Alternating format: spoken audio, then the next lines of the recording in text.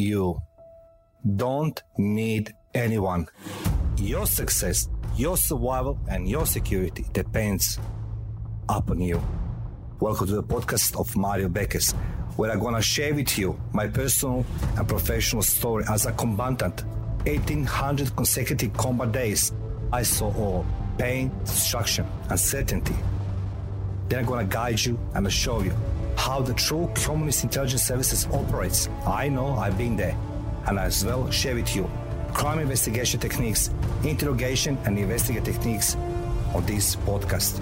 Tune in, you'll be glad you did it. Welcome to Mario Beckes podcast, You Don't Need Anyone. And I would personally like to say big thanks to all listeners and patrons, and thank you for all your feedback. And if you'd like to contact me, please come on our website www.mariobeckes.com.au. That being said, today's episode is about dissidents, most ferocious enemy of the communist regime.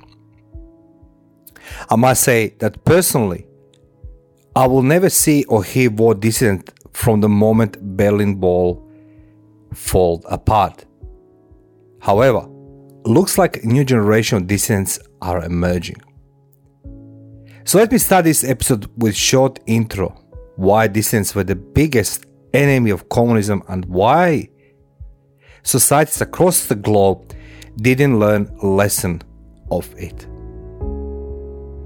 There is no doubt that we all watching TV, documentaries or interviews where about some so-called expert talk about, for example, communism.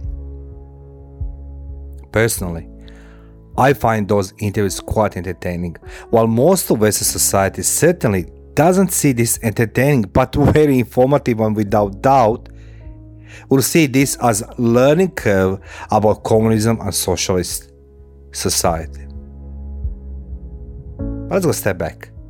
So who are those experts? Range of those experts goes from journalists, politicians, and most of academics.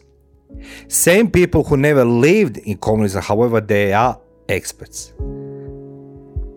Point in this discussion I'm trying to make is firstly that person who was not born, spent at least childhood going to primary or high school in some country, cannot be expert about anything of any particular country. Simply, he cannot. Now let's dive deep into dissidents and why they are threats to authoritarian regime like, for example, communism. According to Oxford Dictionary, dissidents is a person who opposes official policy, especially that of an authoritarian state. We all watch movies and documentaries about summary execution of political prisoners, harsh and inhumane imprisonment of political prisoners. However, even communism couldn't execute all citizens who opposed regime, so instead they gone into something else. It was called re-education and rehabilitation of political prisoners. And as I witnessed it personally, how that re-education, rehabilitation influenced life of many, I realized that most of them will look the way to escape from regime. Of course, where else than into Western societies and democratic states. So why dissidents represented imminent danger to regime? Dissidents could be anyone, from peasant to the general in army who was looking for opportunity to escape or bring with them valuable information. Dissidents would start associate among themselves in foreign country. So how this activity was danger for the communist regime? So it's very simple. In communism, state tried to educate everybody.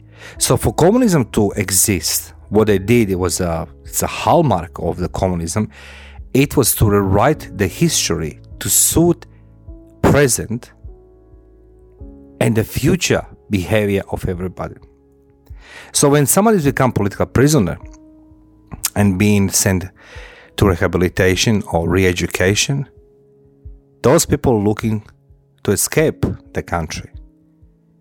But they cannot escape into the other communist country because they're going to be hunted down, and most probably they will finish in some of the ditches. So they run into the foreign countries, particularly Western society.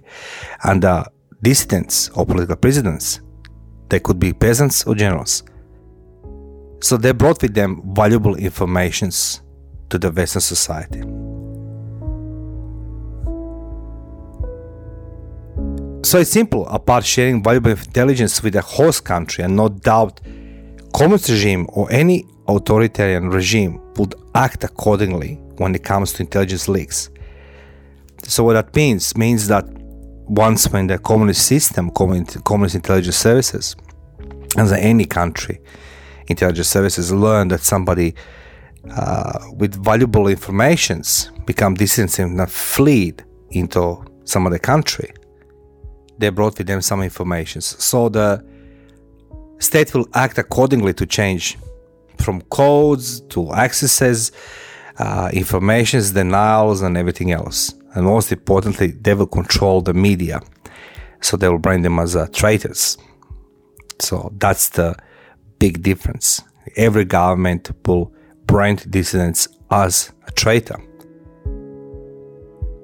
But what host country would do is to allow dissidents to be organized in some type of country clubs.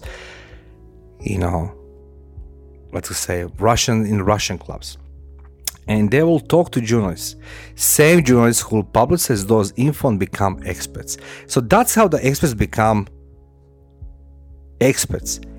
Who heard something, saw something through the dissidents or political prisoners who escaped the authoritarian regime, and after the briefing with intelligence agency, they'll talk to journalists.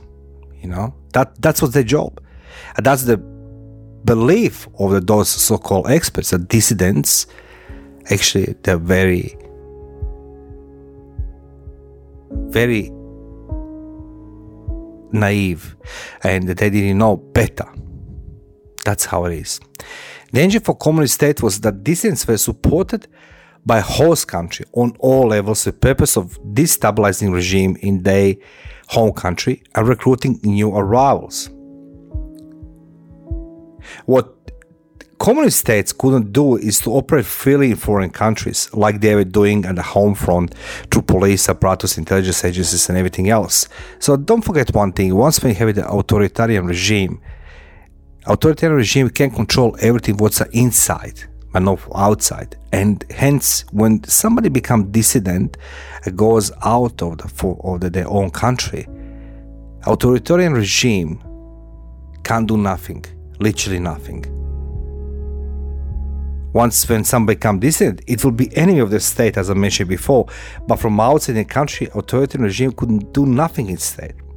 So what they will do, intelligence agency will brand them as a traitor, as I mentioned before. They will harass their families at home country, making their life impossible till they didn't discover that they should utilize something new. It's called economic triage. So in communist countries, the traveling was not so freely and not so welcome. But with the time, they loosened a little bit borders. So they allowed the percentage of the people to go outside into the world.